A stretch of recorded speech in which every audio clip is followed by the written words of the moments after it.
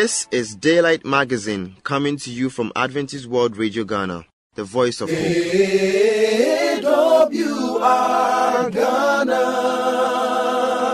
voice of hope. Today's Daylight Magazine has segments designed with you in mind. Stay tuned and be blessed. Go tell it on the mountain. Go tell it on the mountain. Go tell it on the mountain. Over the hills and everywhere.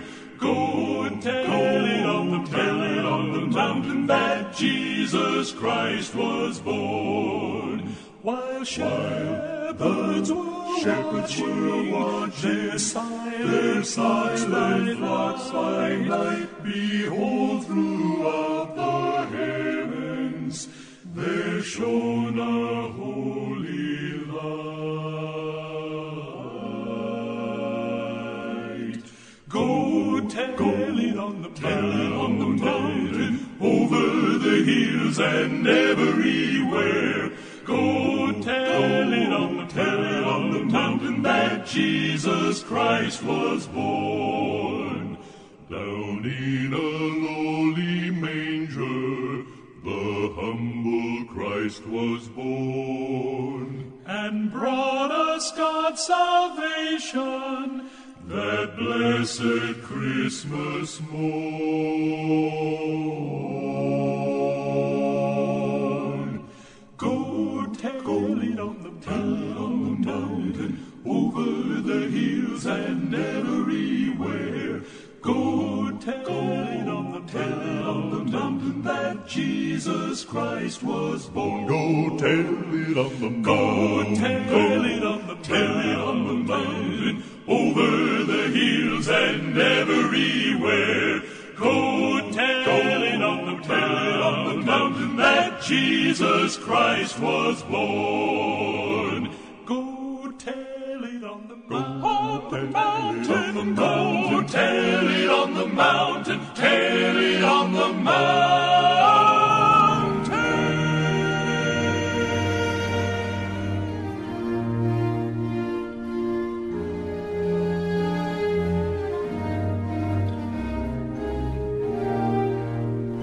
Dear listener, welcome to today's reflections. Today's Thoughts Nuggets is titled, The Time to Trust. The time to trust. When should we trust God? It's not when hope's flag is high in the sky, but when many bow their heads and groan, why? The darkest hour is the time for unwavering trust. That is why the Apostle Paul trusted at such a time. In shipwreck, he said, when neither sun nor stars appeared for many days and the storm continued raging, we finally gave up all hope for being saved. This can be found in Acts 27, verse 20. But then he went on to say, keep up your courage, men, for I have faith in God. Verse 25.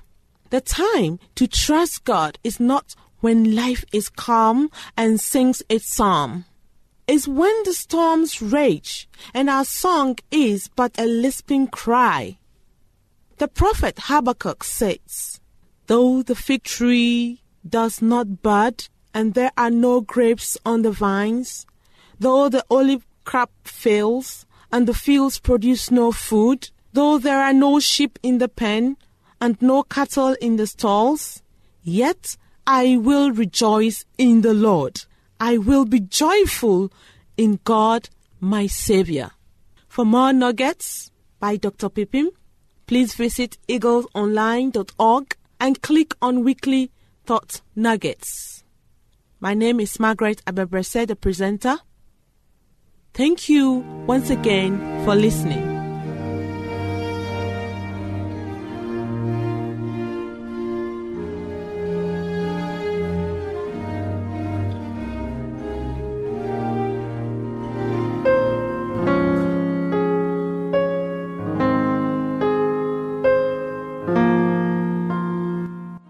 Examine yourself. Examine yourself. Note down this quotation and read afterwards. That is Psalm 139.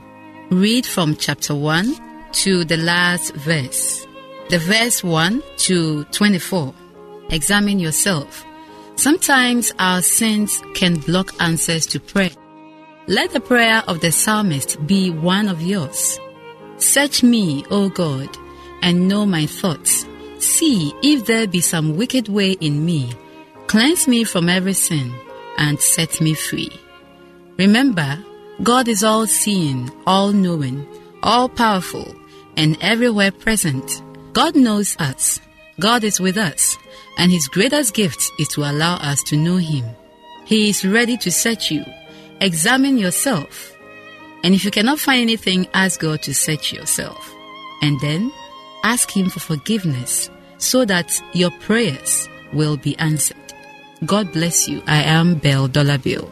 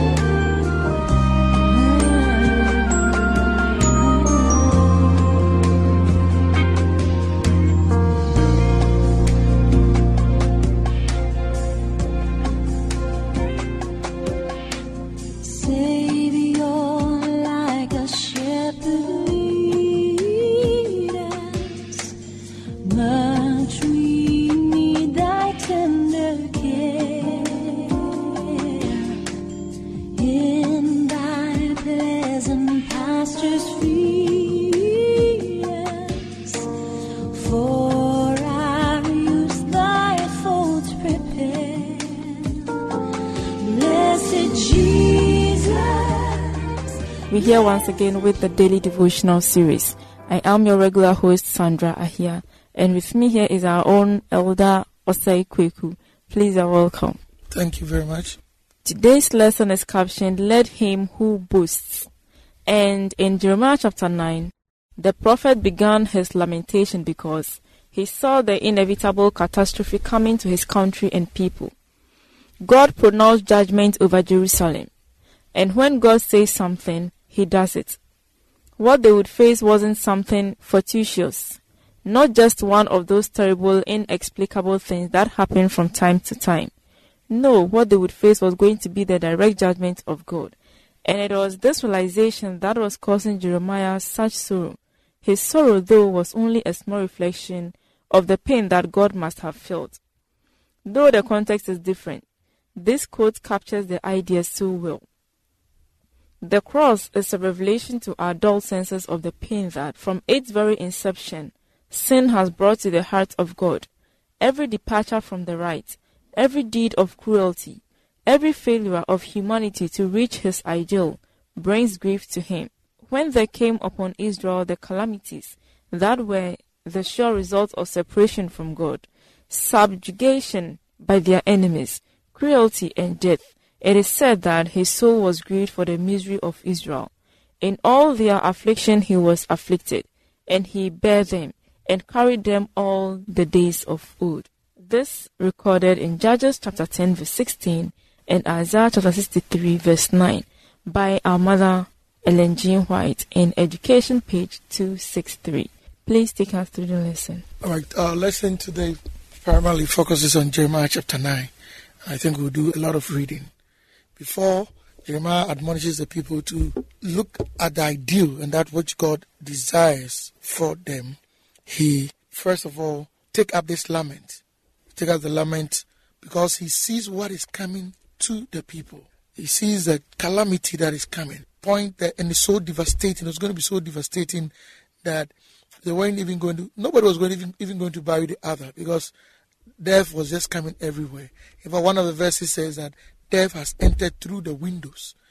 We're taking it up from verse 1. Jeremiah says, "Oh, that my head were a spring of water and my eyes a fountain of tears. I would weep day and night for the slain of my people." The slaying had not started yet, but he foresaw it. So he realized that the disobedience of the people, the hard-heartedness was going to lead them to that. And he continued from verse 3, talking about why these things are going to come upon them. The latter part of verse 2 says, "Oh, this is going to come because the people are all adulterers, a crowd of unfaithful people." Verse 3 says, "They make ready their tongue like a bow to shoot lies. It is not by truth that they triumph in the land. They go from one sin to another. They do not acknowledge me, declares the Lord.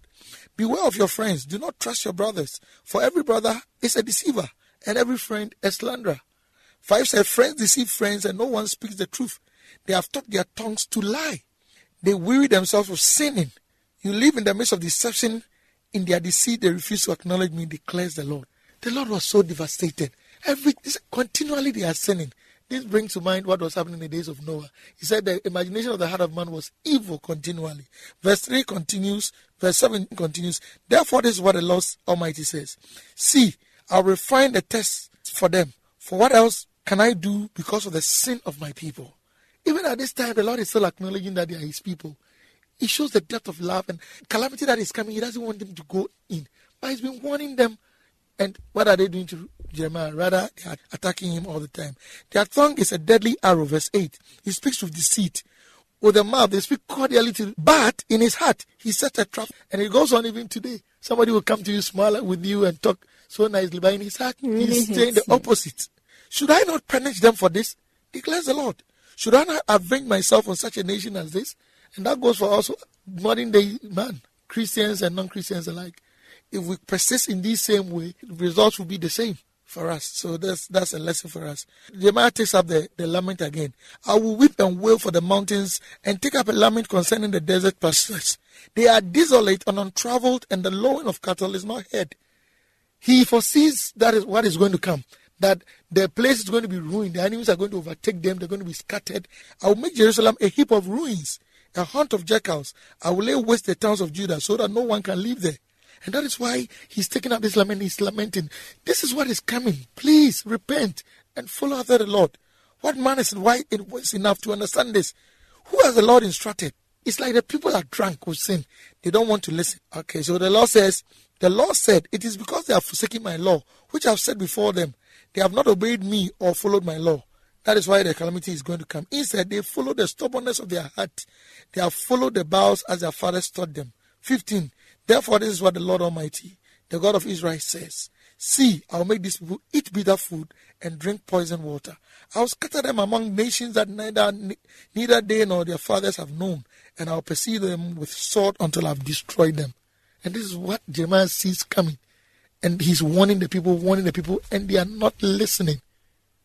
This is what the Lord Almighty says in verse 17. "Consider now, call for the wailing women to come. Send forth the most skillful of them. Let them come quickly and wail over us till our eyes overflow with tears and water streams from our eyelids.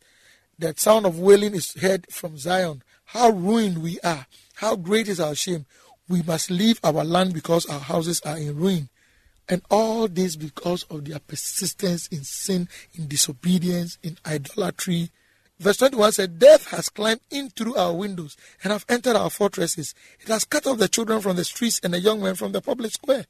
And this is what again Jeremiah sees coming, and is warning the people to desist from their evil ways.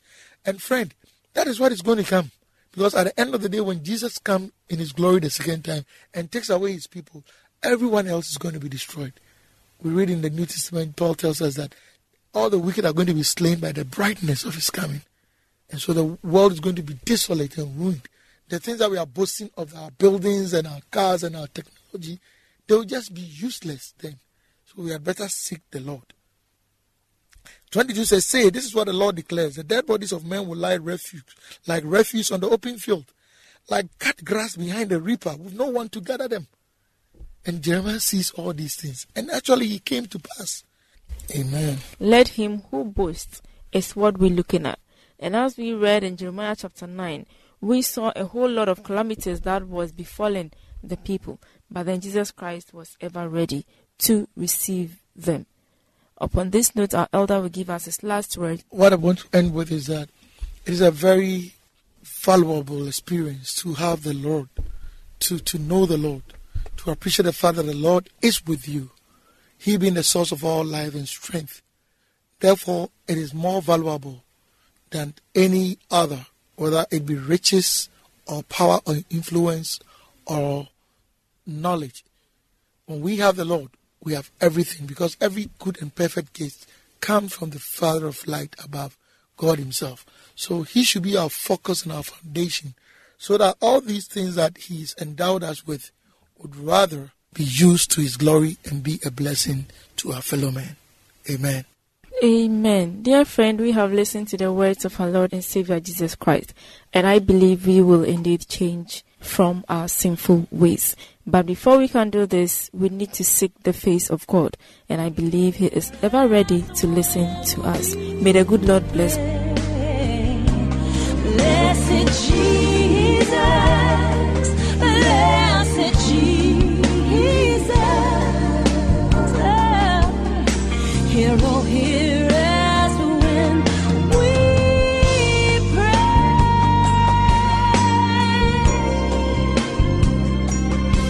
Thou hast promised to receive us, Thou hast mercy to relieve us. For any enquiries or contribution, you can contact us on +233 244 67 3528 or +233 244 235017, or email us at radio@vvu.edu.gh, or through the postal address Adventist World Radio Ghana, P.O. Box AF 595, Adenta, Greater Accra Region, Ghana.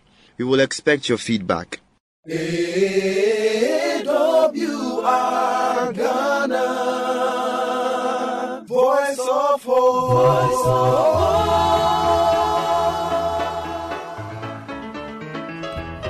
I was once a sinner, but I came, pardon to receive from my Lord.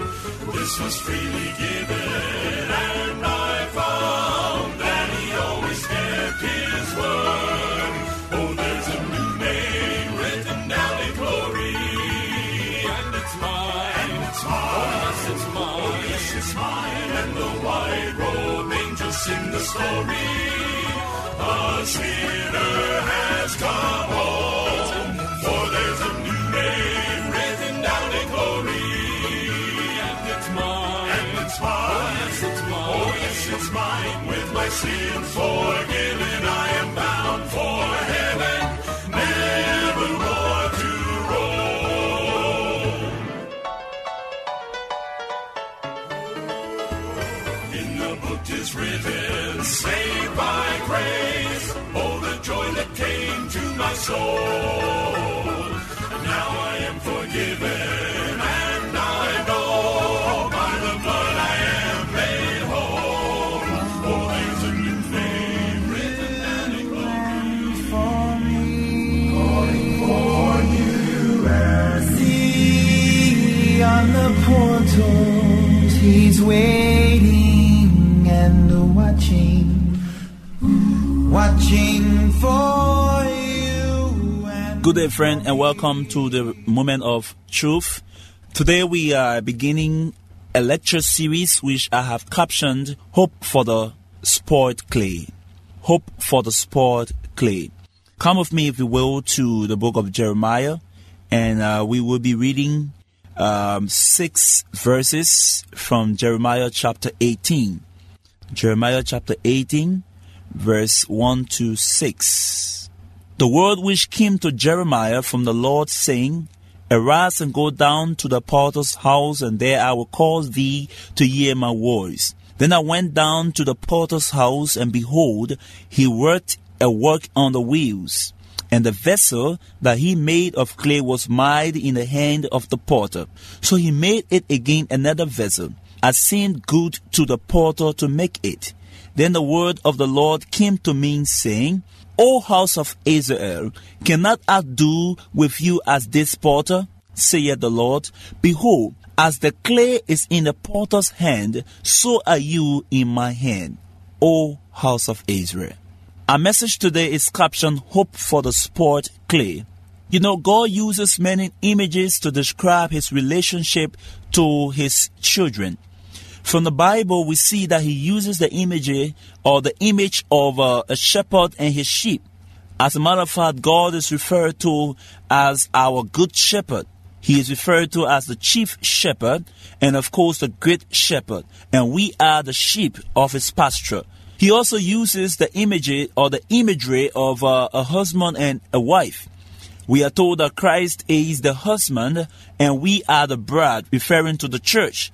Okay, so this analogy of the bride and her husband is emblematic of Jesus Christ and his relationship to the church. We also see that God refers to himself as the Father, and we are his children. We are his children. In fact, the Lord's Prayer begins with our Father who art in heaven. So God is our Father and we are his children. The Bible says we don't have anymore the spirit of fear, but we have the spirit of adoption by which we can say Abba, Father. So God is our Father and we are his children. All of these are wonderful illustrations that teach us many valuable lessons about life, ourselves and our Lord. However, while we like sheep are protected and provided for by the shepherd, and as a wife, we are loved without condition by the husband, and like children, we are constantly under the Father's loving watch care, there is another aspect of his love that needs to be factored into the equation. And this aspect is that he is the potter and we are the clay. The Bible tells us in Isaiah chapter 64 verse 8, we are the clay. You are the potter. We are the work of your hands. So we are to God the clay and God is the potter. The text under consideration, my friend, actually looks at an important passage from Jeremiah chapter 18. Where God wants to preach a particular message. He wants to give a message to Jeremiah the prophet. And instead of speaking to him as he had done in previous times in the precincts of the temple or perhaps in the temple court, he decides to speak to him in a different locality. God has spoken to Moses in the temple. He has spoken to the priest of Israel in the holy place and to the high priest in the most holy place. God has spoken to several of his people in the church. But he decides to speak to Jeremiah this time through an illustration a drama which he performed at the potter's house. He tells him to go to the potter's house. In fact, he says, go down to the potter's house. That means that the potter's house was perhaps down and the temple area was up. And so Jeremiah goes down to the potter's house and he sees this man working on his clay. And as he fashions the clay gets marred. What is God trying to teach us here? Let's just look at a brief historical antecedent to the passage. This was the time when Israel had deviated from the counsel of God. I would say Israel had apostatized. Israel had broken the precepts of God. Remember, they had made a covenant with the Lord in Exodus, which was sealed with blood. And because of the covenant that they had made with God, they had become to God what a clay is to the potter. Rebellion or a breaking of this covenant would warrant their death or their disposing. God would have disposed of them because they rejected his precepts and his counsel, having made a covenant with him. Instead of rejecting them, instead of disposing of them, God decides to remake the clay that was broken.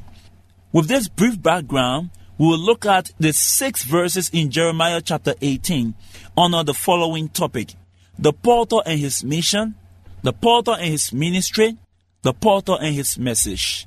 Let's look at the potter and his mission from verses 1 to 3. The potter's intention first of all. The potter has a singular purpose. He plans to take clay from nowhere and produce vessels. He wants to make vessels that will reap a profit, that will be found useful, and that will bring honor unto him.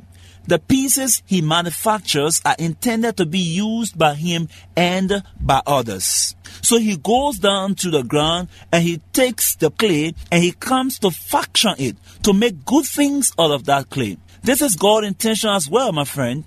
He excels in taking old, worthless clay and transforming it by His grace into vessels of honor and glory. He takes those things that are of the most occurring of all things, 1 Corinthians chapter 4 verse 13, and turns them into vessels of honor, Ezekiel chapter 16 verses 1 to 19. Let's look at the condition of the clay as it is found. Clay as it is found in the ground is not suitable for use. It is dug out of the ground and brought to the vicinity of the pottery and allowed to weather for a week.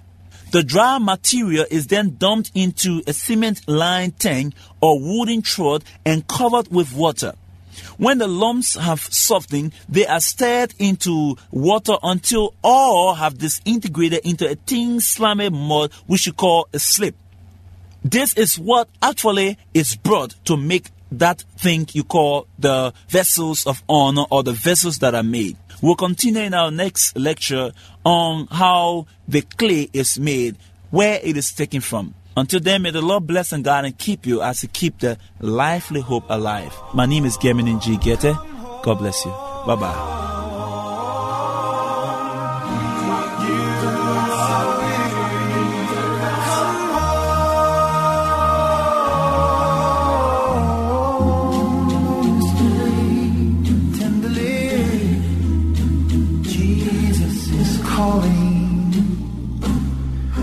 Calling for you and for me.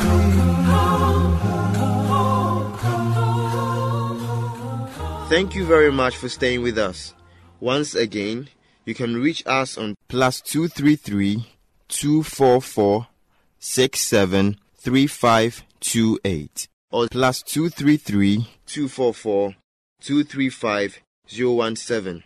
Or email us at radio@vvu.edu.gh, or through the postal address Adventist World Radio Ghana, P.O. Box AF 595, Adenta, Greater Accra Region, Ghana.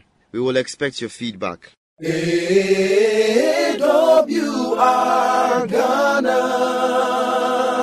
Voice of Hope. I believe today's magazine has been a blessing. May the good Lord's hand be in your life. Amen. Remember to tune in same time tomorrow. Bye for now.